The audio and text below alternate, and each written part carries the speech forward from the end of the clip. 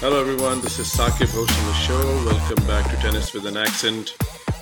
Try to get Matt Zemek for this one because we have a special guest joining from UK, and between me and our guest and Matt, the time zones were three different ones, and this would have been a tough task even for Matt, who's never said no for this kind of stuff before. So a rain check is totally accepted. But now moving on to the guest, Ravi Uba returns to the podcast for the third time. Really, no introduction needed.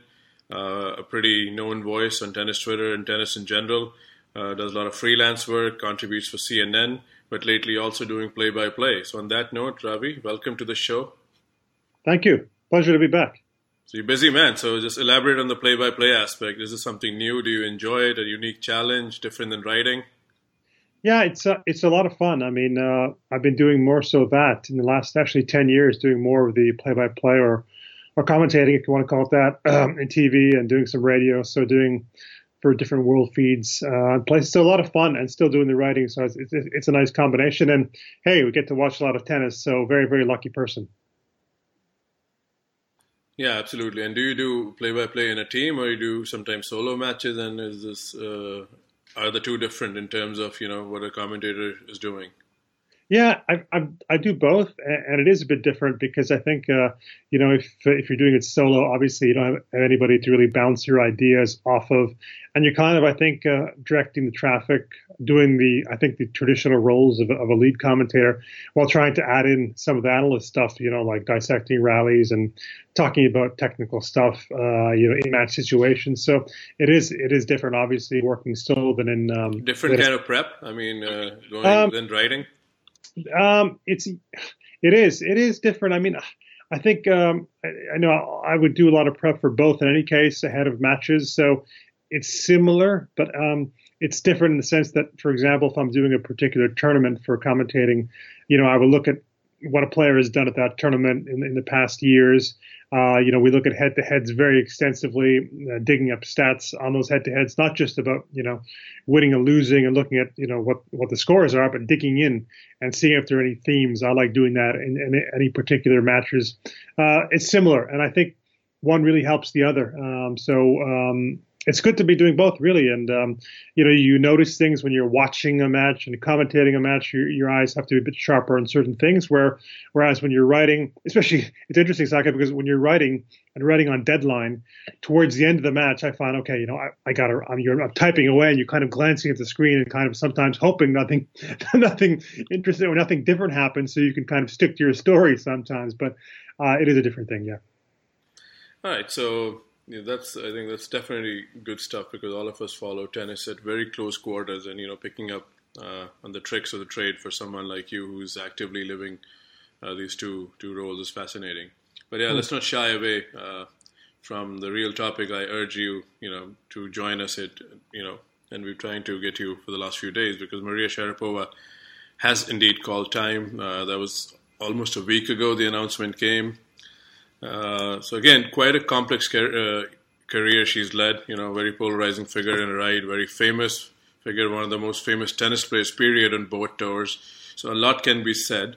So how do you want to tackle it? Do you want to go to the complexity first, or do you want to go to the player first? Winning 5 majors, winning on clay, which was never a natural surface for her. Great transformation there. I mean, a lot of topics to accommodate. You can't measure a career even in giving opinion exercise, say in 35 minutes. Yeah. So let's try. What do you want to tackle first? Yeah, I think what I would say is what sticks out to me the first thing, when I think about Maria Sharapova, and then we can delve into different topics.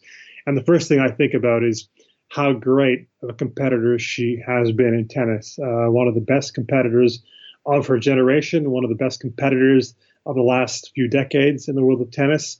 Gone on with things on the court. I remember that clenched fist when she's returning serve, and I put that out on Twitter. Then somebody replied justifiably, also slapping her thigh before returning serve.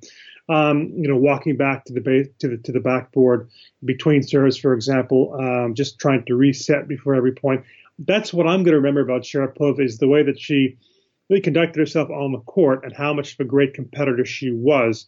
And I also think, you touched on it, Sakib, French Open, her from not liking to playing on clay, that famous quote, being a cow on ice, as she put it, or very similar in her words, to then winning the French Open and winning it twice. Remarkable turnaround. And I have to say, too, that for most of the last decade, probably, she's been competing with a banged up shoulder, with a surgically repaired shoulder. And as she has since said, after she retired, playing matches was a real struggle for her because physically, her body was letting her down. So, I mean, those are the things that I remember first. Obviously, you think about the image, you think about what she's done outside the game. She's a player who has certainly transcended the sport of tennis, and that can only be good for tennis.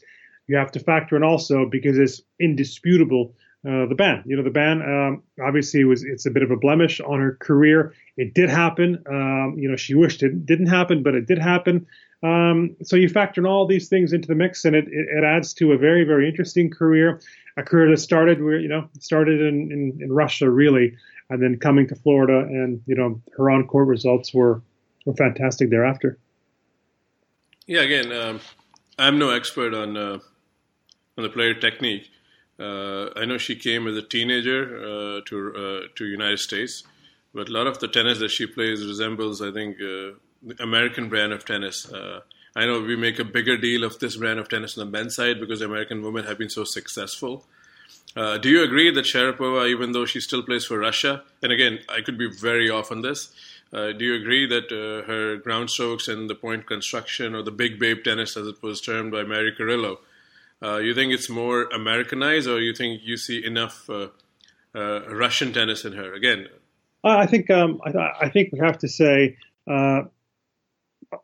being trained at the Boltieri Academy, now the IMG Academy, that obviously tells you that most of the game is coming from the U.S. side, because that's where she learned a lot of the game. Nick Boltieri was her mentor, and he's taught with so many different players. So her actual game, the way that she played, I think it came from the U.S. I don't think that's I don't think anybody would feel contentious in anybody saying that. I think something that Alex Kennan talked about, the dad of Sophia Kennan, at the Australian Open, because Kennan, another player who went from who has ties, of course, to Russia, then they moved to Florida at a young age. He talked about the grit that he felt, the internal grit that maybe players from Russia have. So when you combine that with the way that her game was honed and raised in the U.S., it led to quite a player. And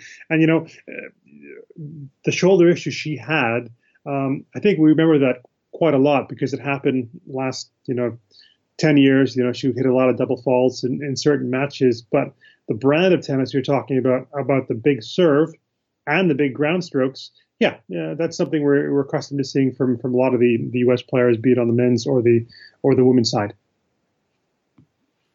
Yeah, and then going back to your earlier response from the buffet of topics was winning French Open. I think that does remain very impressive because she didn't really have good results on the surface, and then she was managed to not win once but twice at Roland Garros, and I think that's quite a feat.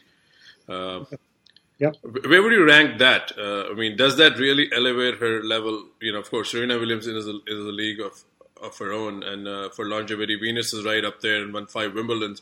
Where does that achievement, in your view, put Sharapova in the list of Open era, or let's even do the last 15 or 20 years? Where does she rank? I mean, behind who? And it's an opinion. These are not factual things. Yeah. No, she's definitely behind Serena. You mentioned Venus. I'd put her behind Venus. You got to recall that Venus has won more Grand Slams. She hasn't won one in a long time, so some might forget that actually Venus has won more Grand Slams than Marie, but that is the case. So I think I'd put her behind those two particular players. And among active players, she's kind of behind them, but right at the top behind them.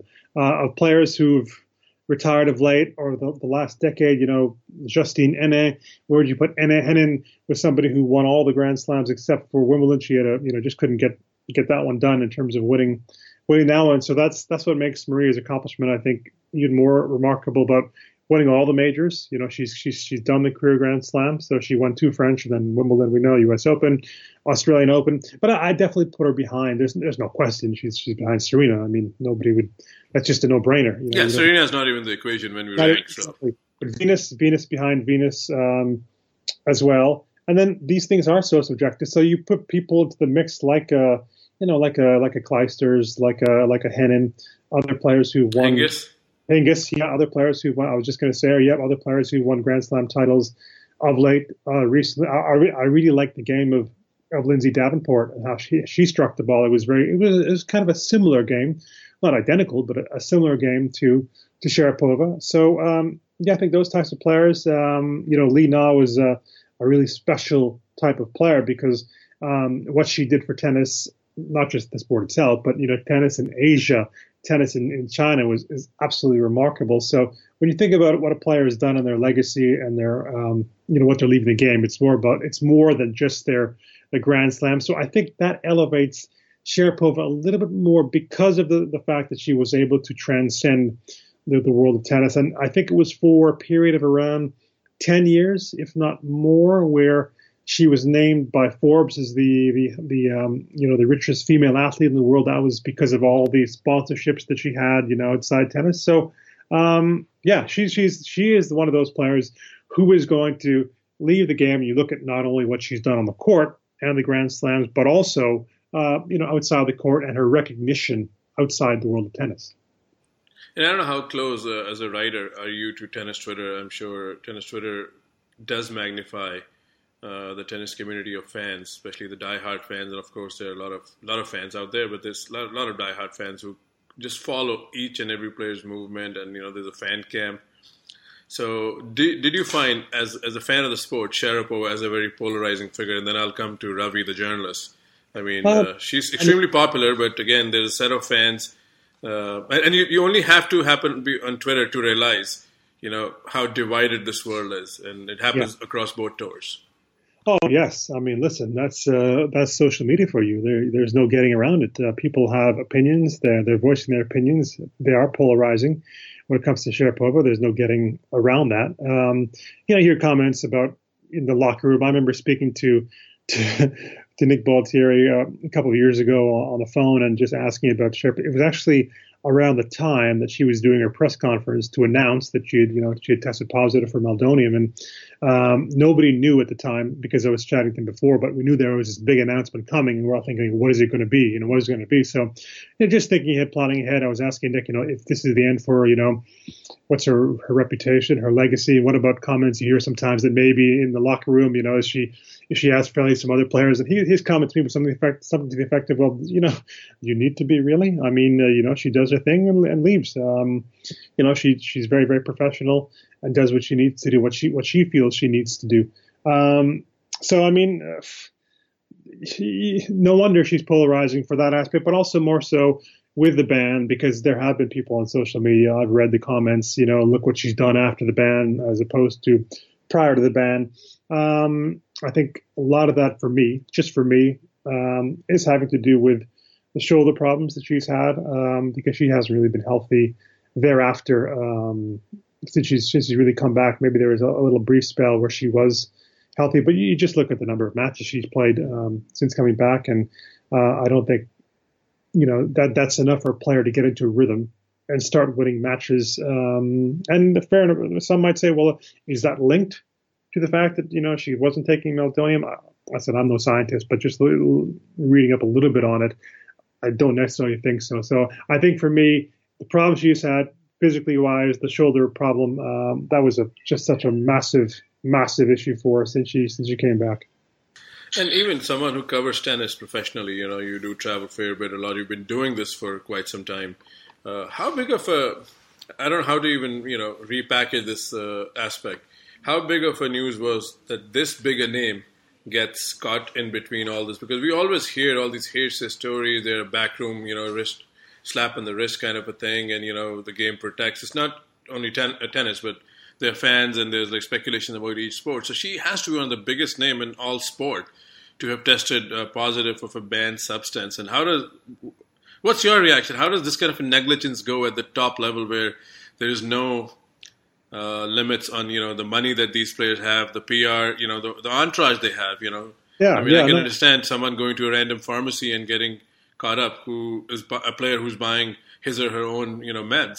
But for someone like Sharapova, this is just, I know it's old news. What was your reaction? What's the media reaction, Yeah, I what mean, people have talked about this. Sorry. I can only say what I was, but first of all, when you think of some of the players who've had these infractions, doping infractions, there have been some big names in the past. Marin Cilic, went on to win after that the U.S. Open.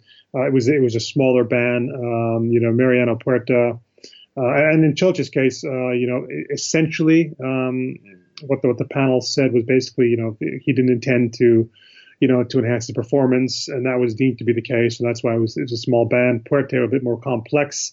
For Sharapova, it was an oversight by I believe, the way the story went, by her agent, a longtime agent, and Max, who I think just forgot to inform Maria about that this drug is now off limits, can't take it anymore, and that's the case, and didn't know about it. It was in her system, and that's how she basically tested positive for it. And for me, the first thing I think of, especially for a player with such a massive reputation and so much happening outside the court, this is just my opinion, but there's no way in heck she would have attempted to cheat anybody by doing this. It was, for me, simply an oversight. This drug was legal up until the point where she was caught for it. It wasn't. It was a matter of months. This drug wasn't banned for years and years and years. Then it became banned, and it was just, again, her not knowing that it reached that situation. So I look at that. That's what I think of, because had she read the legislation and read the new regulations as it related to meldonium, then this wouldn't have happened. It's as simple as that. There's no question it would have happened. So I mean, that's my take on it immediately. And what was different about what happened on that day was that she really went on the front foot, really took it into her own hands to say, I'm going to come out and announce it myself, rather than have the news come out by the normal method, which is an email that we all receive from the ITF saying that a player has tested positive. So that was my reaction. I think it was still shocked when it happened that day, because again, just reflecting on the past story and chatting to Nick, I think many of us thought that maybe she was going to announce her retirement that day. Yeah, definitely. That's a thought that occurred to most. Like, she's calling it time back then. So let me deviate slightly, because you are in the reporting community for tennis. So I know when a Sharapova or Cilic get suspended or found guilty of using something that's banned.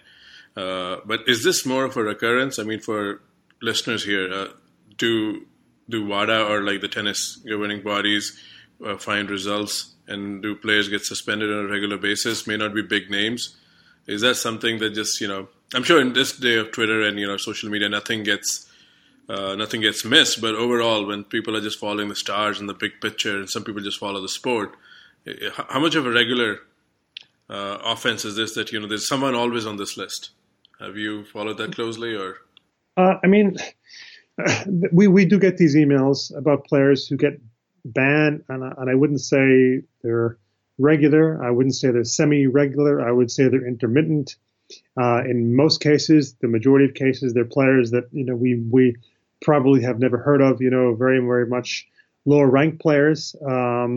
So it doesn't happen often. I mean, and then you have to peel back the layers and ask the question: why doesn't it happen often? Is it because the players are essentially clean? Is it because there are not enough resources to test these players? And I think that's an argument that has been made.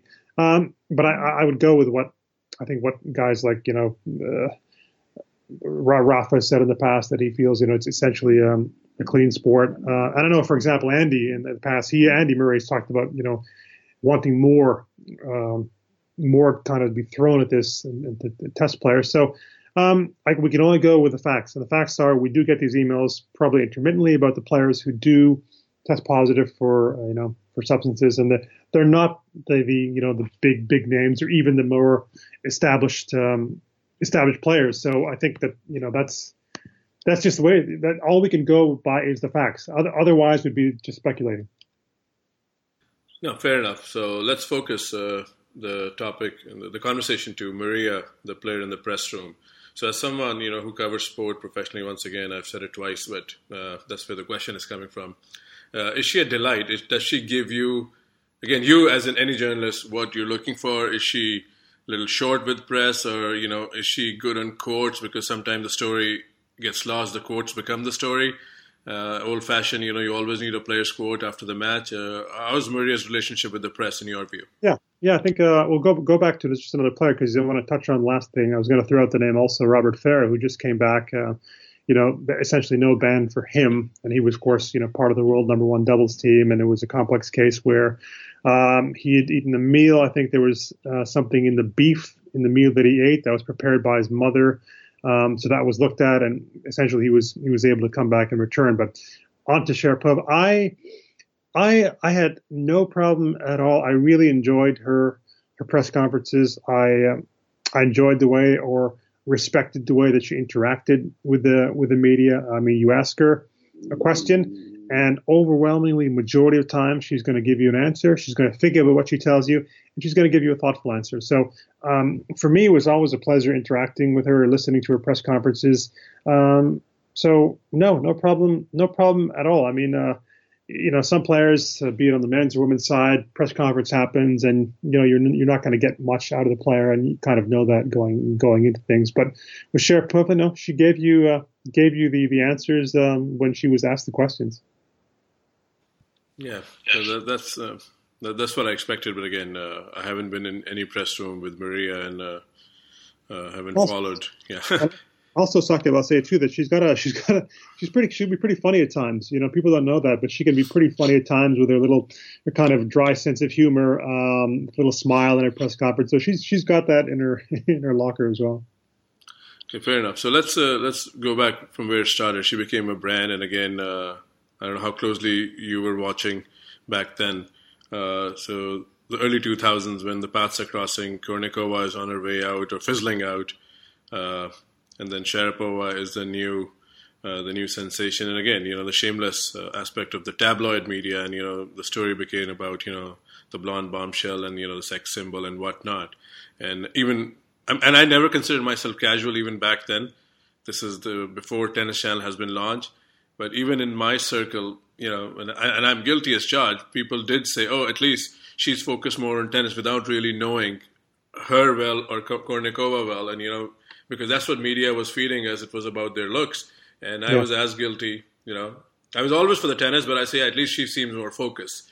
So what's your reaction, of the journey, how it started, and was she treated fairly, and was anyone treated fairly when the object becomes, non-tennis, characteristics? Well, that can be difficult for players. And you mentioned Kornikova. Kornikova is a player whose career took a real hit because of injuries. I think people sometimes forget about that, how many injuries she had in her career, and ultimately that's what that's what sent her career spiraling, was because of the injury. So a lot of the Russian players in the past, if you listen to them talk about Sharapova, nothing but the utmost of respect for Kornikova in terms of what she did for the game. And I think sometimes when you're a player, you're at an age, 20s or even late teens, and maybe sometimes you don't think about the big picture, and it's understandable. If, for example, there was a couple of years ago, and Caroline was talking about she wasn't very happy about a particular court assignment that Sharapova was on a big court at the U.S. Open and she was on an outer court, but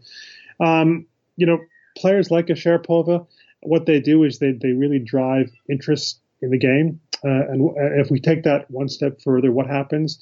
That drives sponsorship. And then if you take that one step further, what happens? Well, it leads to prize money, right? So, I mean, I think people have to have that a little bit of sense of perspective when it comes to players like Sharapova. That at the time, maybe some of them may not like the fact, Maria's getting all this attention, and I want some of that attention. But the bottom line, end result, is the fact that with all the interest that she has, that she drives, and that people want a piece of her in terms of sponsorships, that's only good for tennis. Is there? I mean, you're definitely onto something. Sorry, I mean, 100% agree. Star power is good because it's going to bring more eyes. And in Maria's case, she has drawn, a lot of non-tennis fans, and and you've seen at these crowds. I've been going to the Open for 17 years, and Maria Sharapova's mixed double match. That's the year is 2004, and she was in the same court as Mahesh Bhupati and I think Martina Navratilova. I forget who the fourth player was, and someone in the crowd yelled, "Will you marry me?" I've heard that kind of chant on TV with Steffi and some other players. But again, I'm a little bit of purist. That time I was annoyed why someone even saying this. And Maria was very young. Again, could be a little old fashioned, but she definitely brings that element of the crowd, like which wouldn't watch a tennis match or maybe a mixed doubles match. But she has the star power. But I just wanted to flag that out. Yeah, star power is good, but the way. I think it was interesting what you just said there, Saket, because you said at that time, and this is probably 15, 16, 17 years ago, at that time you're wondering, hey, what's this fan saying? You weren't a fan of it, but now you can kind of appreciate that. And that's what I was just talking about, the big perspective, the maturity. As you get older, I think you realize these things a bit more. It's harder when you're younger, I think, at times for players maybe to be in that situation where, they're doing well on the court and think, why am I playing on this court? Or why doesn't anybody want to talk to me? I do understand that. And it's a difficult thing. It's media is interesting in terms of how they latch on to certain people, certain stories, etc. But if we go back to what you asked in the first place and what you just touched on, to have that perspective and looking back and thinking, wow, what she was able to bring to the game, bring people into tennis because of her, that's a thumbs up. And no discussion would be complete if we don't bring the grunting here. I mean, what's your after Maria's grunting and the coverage around it? Any views on that before? It's for me. I think of that topic and it's so passé. That's the word I would use. I mean, get on with it. People grunt. Yes, some are allowed, and others. People grunt on the men's side. On the women's side, it happens. Deal with it. Really. I'm a tennis player. I face players who grunt pretty loud. I face others who don't grunt, and it doesn't affect me. So, but that's just me. But you just have to learn to get on with it, really. Fair enough. And before we wrap this up, no conversation about Maria, even though this is some sort of a summary of her career. Some may think it's a tribute. Some may think we are going easy. I don't know. This wasn't planned, but we need to talk about her. She's such a prominent player. But no conversation is complete without bringing Serena Williams, and they've shared a very complex. On court or, whatever has gone even beyond court. Some even question if it's a rivalry. I'm of the opinion, it may not be a traditional rivalry where two players have an equal say in the outcome. But I think Serena's, clean record of never losing to Sharapova, again, to me, that's like the on-court respect that Serena saying, okay, I'm not going to lose. And that to me forms some sort of a rivalry. Yeah, mathematically, it's a mismatch. People even joke about it, but there's something that Maria brought to the court and Serena made sure I'm not going to lose to her again, or at least the numbers don't lie. It hasn't happened since the year in championships in I think LA in 2004. Succeeding that Wimbledon win. So how do you see this as a rider? Is there a rivalry? Could the rivalry be just because the two biggest stars? Tennis-wise, we all know Maria came, at the wrong end, more than a few times, and a lot of time it seemed very one-sided. Your views? Yeah. Every time Sharapova and Serena play, I know that whether doing a match on broadcast or writing about it, which I've done many times, there's always a great amount of interest. So whether you want to call it a rivalry, I know that when that word is brought up, people on social media will say, listen, what rivalry? I mean, Serena's got this in the bag. I mean, it's not even close. So why are you calling it a rivalry? And I do understand that. I think then when we're looking at the matchups, how much interest it creates, there's a lot of hype. That's the word I would use, a lot of hype whenever they go into one of their matches because of how big personalities they are. I mean, Serena obviously is the player who's won a heck of a lot more Grand Slams and not even close than a Maria. They both transcended the sport, but at the same time, they're not the best of friends. That's not contentious. That's just the way it is. There's been issues with players in the past they've dated, etc.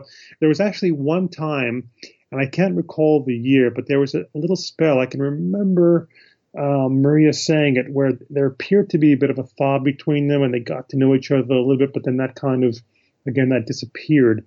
So if you factor in all these things into the mix into the equation, it's obvious why when they play, it's going to be people are going to take an interest because these are two of the biggest athletes in the world. We're not just talking about tennis. So yes, when they do play, it's going to attract the kind of interest that I think it merits. So that's for me what we say about them head-to-head, rivalry, and on-court results, and what's happened in their matches, and the way Serena has really had that record in the bag. That's another story in itself. But you kind of touched on it too. When Serena has played Maria, she knows the competitor that Maria is, and I think she knows she always has to bring her close to her A game to win. I think she never ever is going to lack any motivation facing Maria, and it shows in her record what she's been able to do against Sharapova over the years. And for the sake of not repeating myself, yeah, definitely, head-to-head wise, it's not even close. But at the same time, all the Serena fans watch this match, all the Maria fans watch this match, even the tennis fans watch this match. So to me, there's something about this. You may not make it a Nadal-Djokovic rivalry or the big three rivalry, or even Becker-Edberg rivalry from the past, but it's still a rivalry. It draws people to TV sets. It draws people to the scoring app if they're not watching, and that's what this matchup did. And, and it brought, you mentioned, the Serena camp, the Maria camp, the tennis camp, but then maybe most importantly, there's the non-tennis camp. The non-tennis fan was watching this match or taking an interest in who won the match. Oh, yeah, and in that regard, Maria's reach is right up there with Big Three and Serena, and maybe some players in the past like Agassi, or in my opinion, Becker, that reach to a market that's beyond tennis. And so Maria's reach, and I've seen it up close at U.S. Open, she's a big draw. I mean, again, I'm not trying to, say something new here. That's a very, I think, known observation that, her stardom, her stardom has been there. And that's maybe the point where some fans of other players get offended that, her achievements are slightly less, her game may be a little monotonous, but I'm going to save some of these questions for Boris Sopkin too, who's the next guest. But on parting note, sorry, go ahead. You're having Boris, and I'm looking forward to listening to that, because the one thing I'm thinking about Boris is, one of the longest coaching player partnerships ever. Him and Mikhail Yuzhny, I think that was just amazing. Yeah, if we can get him on, he did say he'll come on in the next few minutes. I'll get ready for work and then put the microphone back on, headset back on. But yeah, Boris is someone who's also not known to pull any punches. Again, a legendary coach. Yeah, so I want to get his perspective on Sharapova, how she's consumed through the Russian lens, because following the tour, she does get along with all the Russian players. I think Pavlyuchenkova and Sveta Kuznetsova, all these people have only respect, like you said. But it'll be just nice to hear from Boris to add to what you've said. I think we covered quite a ground. I think it's facts and some opinions, but that's what this kind of a podcast or assessment can be. And I think too, Sakib, you just mentioned there Pavlyuchenkova. If you go on Twitter, look at the very, very, very nice message Pavlyuchenkova wrote to Sharapova. There was also a great message that was done by Karen Khachanov, the Russian men's player. So a lot of the Russian players have really paid Maria a heck of a lot of respect. Right, so again, something little, not controversial, but do you think with Meldonium, some of the bigger names have also distanced, even though, she served her time and came back? Again, this is purely opinion-giving exercise. You think, or sometimes we think these players are not reaching out to each other on Twitter, but I'm sure they have each other's cell number, but the outpour of the messages for someone as big of Maria's stature hasn't been, as evident if someone else retired. I mean, there have been more than few retirements and players on both tours come together. I'm sure WTA is going to do a video if they already haven't done it, but do you think just because of Meldonium, there's some distance? Again, just a viewpoint, not a fact.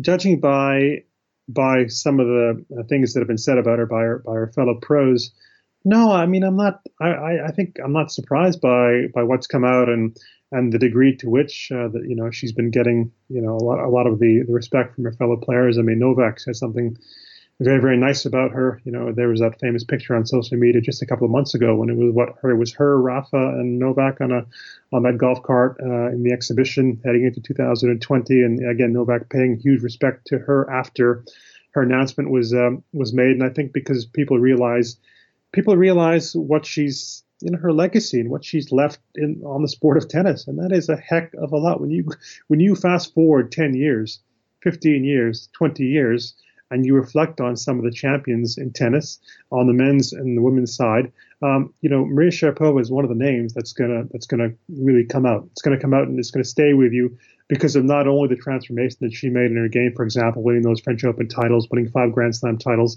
but also because of what she has done off the court and how much interest she garnered in the game. And that's indisputable. Yeah, I think that's a perfect way to end this discussion, Ravi, and thanks for doing this. And hopefully anyone who tunes in can chime in with an opinion if you disagree with what was said here or what we missed. But anyway, thanks for joining, Ravi, and thanks everyone who will be listening to this podcast. Share with your friends, and then we'll be back with another episode soon. And there's another segment to this, so don't turn the podcast off yet. Be prepared to listen to the next segment. Thank you. Hello, everyone. We have the honor of getting Boris Sopkin from Moscow to talk about Maria Sharapova. The career just ended last week. Welcome to the show, Boris. How are you? Good, thank you. So yeah, I mean, you've been on the tour with coaching and involved in Russian tennis. So how big is Sharapova in Russia? How is she? Is she still seen as Russian? I know she lives in the U.S., plays for Russia. How big is Sharapova in Moscow? I tell you, Sharapova, and let's say Sharapova, because normally in Russian it sounds Sharapova. She is great. There are a lot of fans which really love her, and mainly people support her. But of course, there are some people who say that she is not Russian because she is American, like this, but it's just a few people, because everybody understands what is going on, and that's why almost everybody loves her, honestly. Okay, so you coach a lot of players. We all know that. Last time you were in the podcast, we talked about Kafelnikov, Chesnokov, Safin, everyone. So when you look at Sharapova's game, you think the game style is more American, or you think, like most Russians have a great backhand? Do you see any similarity? Does she play like some of the Russian girls like Kuznetsova or Miskina or Dementieva, or do you think her ground strokes and point construction is very different? I tell you. Of course. Let's talk about what First of all, in the beginning, she had really good Russian kids coach. He gave her pretty good technique, so the base skills she got in Russia, and the coach was really good one. So unfortunately now, as far as I know, he is dead already. So, but after that, the main part of her career, I mean not professional career, but juniors career, she practiced in Boletieri Tennis Academy. So that's why, of course, her game was built there. But again, the technique, all this stuff, she got in Russia, in Sochi, with really good juniors coach. But according to her style, now, honestly, tennis are becoming more and more international, Look at Spanish guys, like some years ago, everybody talk, oh, this is Spanish, But now look at Spanish guys and look, for example, at another players from Europe, for example, Jan-Lennard Struff or Kohlschreiber. Can you say that they play European tennis, or you play German tennis, or you play Spanish tennis? Now, tennis is much more international, That's why I cannot say if she has Russian skills, if she has American skills. I don't believe in American skills. I don't believe in Russian skills. I believe in good skills and bad skills, Yeah, I mean, maybe my question was not good. What I was trying to say is most Russian players, like we talked 2 years ago, have a great backhand, be it Kuznetsova, Dementieva, Marat Safin. So I think that's where I was saying. I tell you, the main problem of Russian tennis, let's say probably about Soviet tennis, about Soviet Union tennis, the main problem of all players in Soviet Union was serve. Because unfortunately to say, but we had no really good school about serve. Of course, every coach knows what he has to do with the serve, how it should be, the motion, technique, everything. But the problem is, one part you have to know, but second part you have to use this knowledge. So that's why I think in Soviet school, let's say the most difficult part of the game was serve.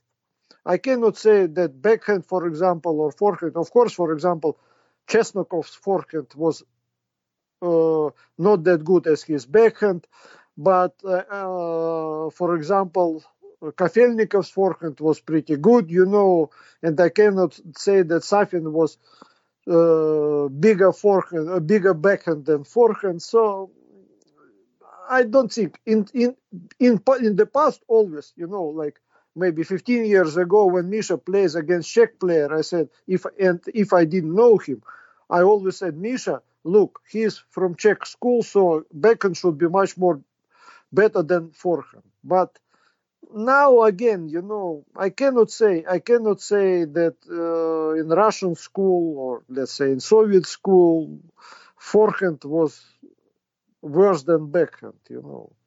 In general, I tell you, it's well known that to build good forehand is much more difficult than to build good backhand, because backhand is more natural. That's why maybe you think like this, Okay, fair enough. So let's talk about Maria a little more. So Sharapova, as you said, you think winning French Open twice because in the beginning of her career she could not really move that well on clay. You think is that her biggest achievement, winning 2 French Opens? I tell you. For me, I tell you, Roland Garros or French Open, it's the most difficult tournament for everybody. There is one maybe exception, it's Nadal. He loves it and he feels like, we say, fish in the water there. But to win Roland Garros is much more difficult. I always honestly hate Roland Garros because there was much more nerves, because the matches are longer and you have to sit longer, and to beat any player on clay in 5 sets, it was tough story, But of course, her game was more offensive, and for her, it's really good achievement. But I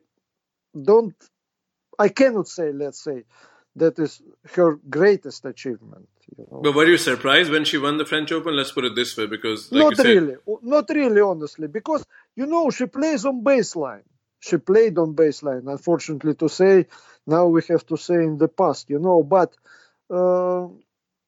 she plays on baseline, If she played like, for example, Boris Becker, or Stefan Edberg, okay, in this case, it's another story. But she played on baseline. Of course, she played more aggressive, much more power. That's why it was much more mistakes. But anyway, when you play on baseline, when you have good baseline, it's no problem to win Roland Garros.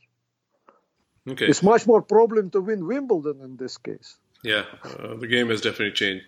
So one more thing, again, I've had another guest talk about Sharapova, so I will get your opinion. You think the testing on meldonium, you think that diminishes her legacy?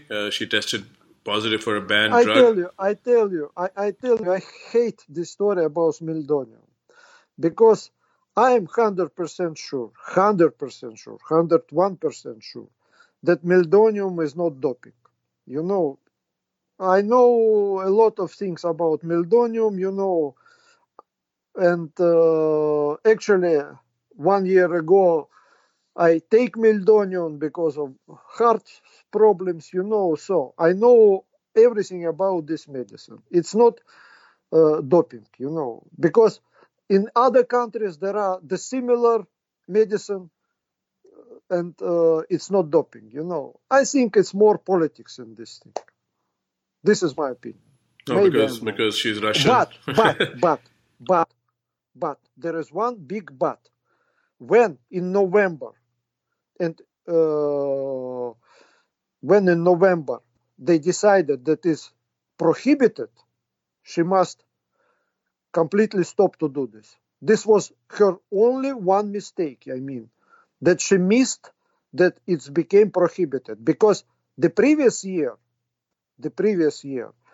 it was under control by WADA, And the doctor of our team, we spoke with him a lot, and he told us, be careful, because now it's under, let's say, observating by WADA, and it's good possibility that it will be prohibited. And in November, we knew that it's prohibited. This was her biggest mistake, her staff mistake. People who was responsible for her health, This was big mistake.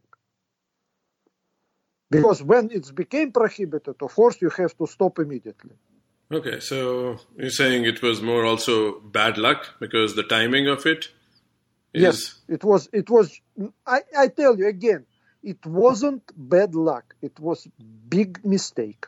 Why its mistake happened, I don't know. I don't know how it was organized in her team, So is this... Me and Misha, I tell you, in our team, it was the rule, Every end of the year, we consult with the doctor, what we can take, what we don't have to take, what is prohibited. We always checked it, and we were really careful about WADA, because it's really important. I understood that I don't know anything about it because I have technical education, so I have no clue about medicine. But there was a doctor. We always consult about him, what we can take, what we cannot take, That was her, again, big mistake. It wasn't bad luck. It was bad system in her medicine team. Okay. So, again, the people who listen to this podcast are, I believe, I don't know who else is listening, but mostly, English speaking because it's an English podcast. But how has the Russian media reacted to the story? Are they also on the same page like you, that she was treated, or this was like a big mistake? How is the story? It's an old story. In Russia, all media, of course, on her side. And the problem is the Meldonium was really popular among sportsmen because it helps to recover. And that's why when it became prohibited, let's say, everybody were surprised. But there were two different kind of sportsmen. One of them knew about this and stopped immediately, who did it.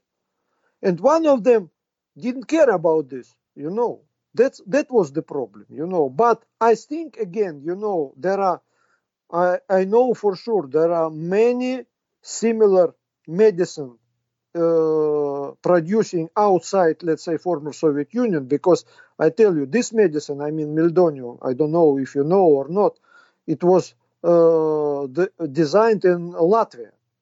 And the guy who did it, he lives in Latvia, not actually in Russia. And he gave a lot of interview, and he explained why it's not doping and so on. And he explained that there are similar medicines using still until now, That's why from, let's say, Russian side, it's the politics and nothing more. Okay, so last question on Maria before we start talking about Misha Yuzny. Where would you rank Maria in the last 20 years of champions? I know Serena is number one. Where do you rank Maria compared to, say, Justine Henin, Kim Clijsters, or Venus Williams? Honestly, I never do it. Because the question is when you do number one, number two, number three, you have to have clear criterion. Why it's number one? For example, in ATP Tour, there are system of points, who has much more points, he is number one, and so on, I don't see the system how to say who was number one, who was number two, who was number three. So it's really tough. Again, who is the better one? Federer, Nadal, Djokovic. Everybody answering this question. Everybody who loves Nadal says Nadal. Everybody who loves Federer says Federer. What is the criterion?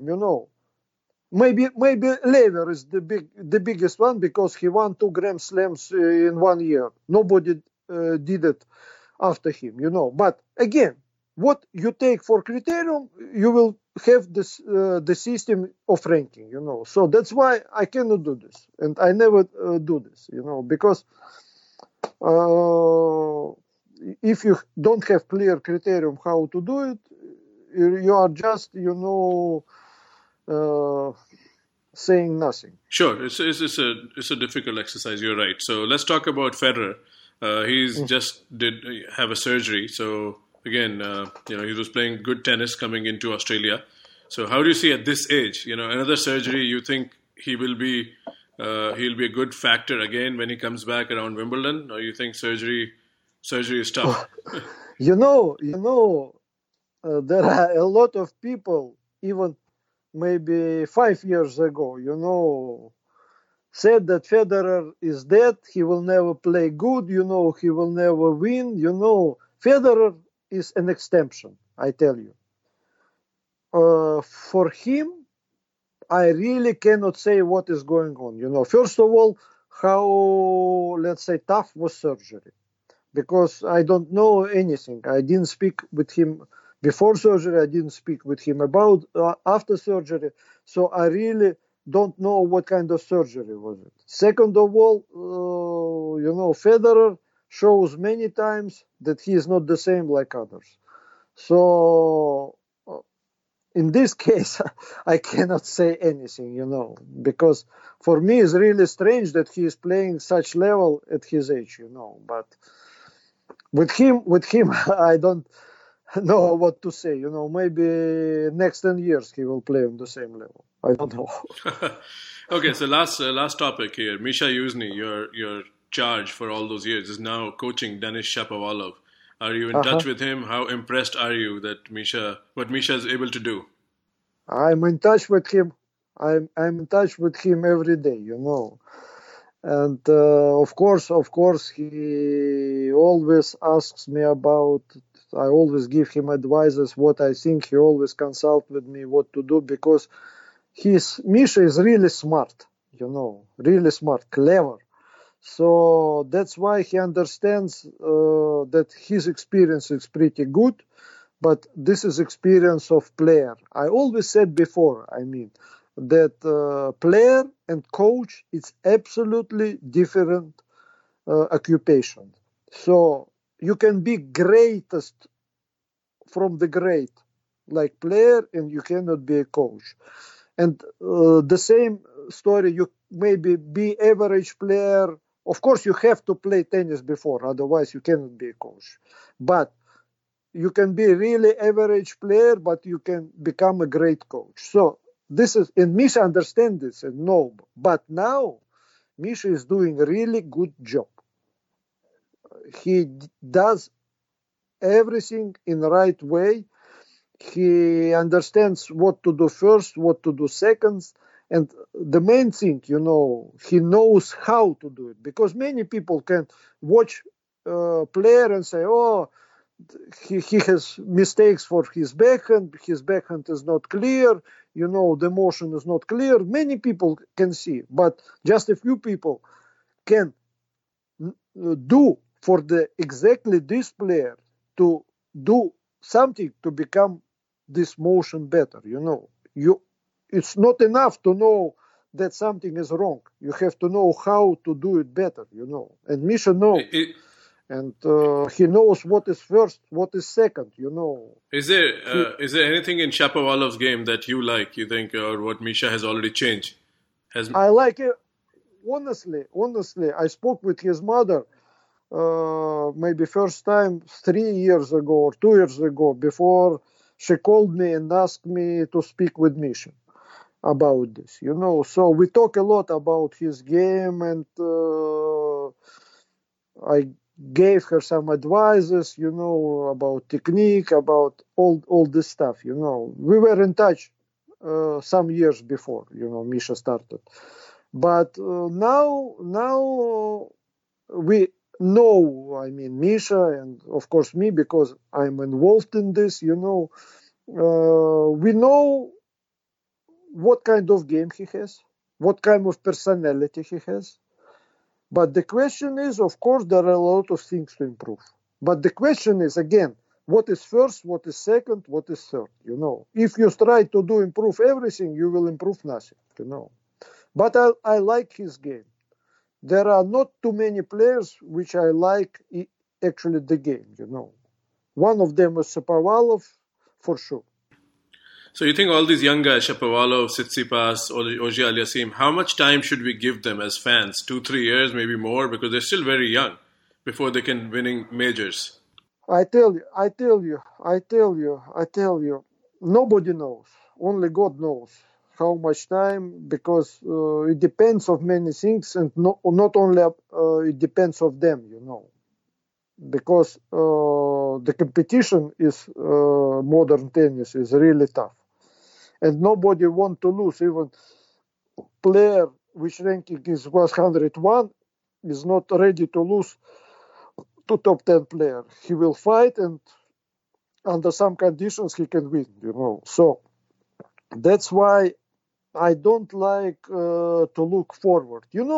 What is the main rule of mental health? Do you know what is the main rule of mental health? Please. The main rule of mental health: be right here and right now. Don't go too much in the past and don't go to the future. That's why I cannot say anything. I tell you, I really like the way like Tsitsipas play. I really like the way like Shapovalov play. I think Auger-Aliassime is a really good one. He also can play good. There we have to speak about what kind of game he's playing. But again, he can play. For my opinion, he can play much more better. So, and other young players, there are not only them, there are some other players. They are on the top now, but Sasha Zverev. Don't forget, yes, that's what I wanted to say. Don't forget about Sasha Zverev, because he came earlier than them, and everybody sometimes forgot about him, but he is still in top 10, and there is a lot of things he can improve, so that's why there are, and Medvedev, let's say, to say right, Medvedev, as we say, he is also really good one, so there are many good players. There is good competition between them, but at the moment, nobody knows. For example, 2-3 years ago, nobody hear about Medvedev, Even in Russia, they say, it's not a player, But now Medvedev is the best Russian player. So the same could happen. Today maybe player A plays much better. Everybody say, he will win he will be the first who win Grand Slam from new generation. But tomorrow the situation could be changed, So that's why I don't like to think about who will be first, who will be second, For sure, it happens. It happened. Because of course, nobody plays forever. All right, Boris. So that was go ahead. Sorry, I don't want to cut you off. No. I think this is good. So I know I only requested 5 or 10 minutes. We did more than 20 minutes. Thank you for doing this. So I'll record this and publish soon. My pleasure.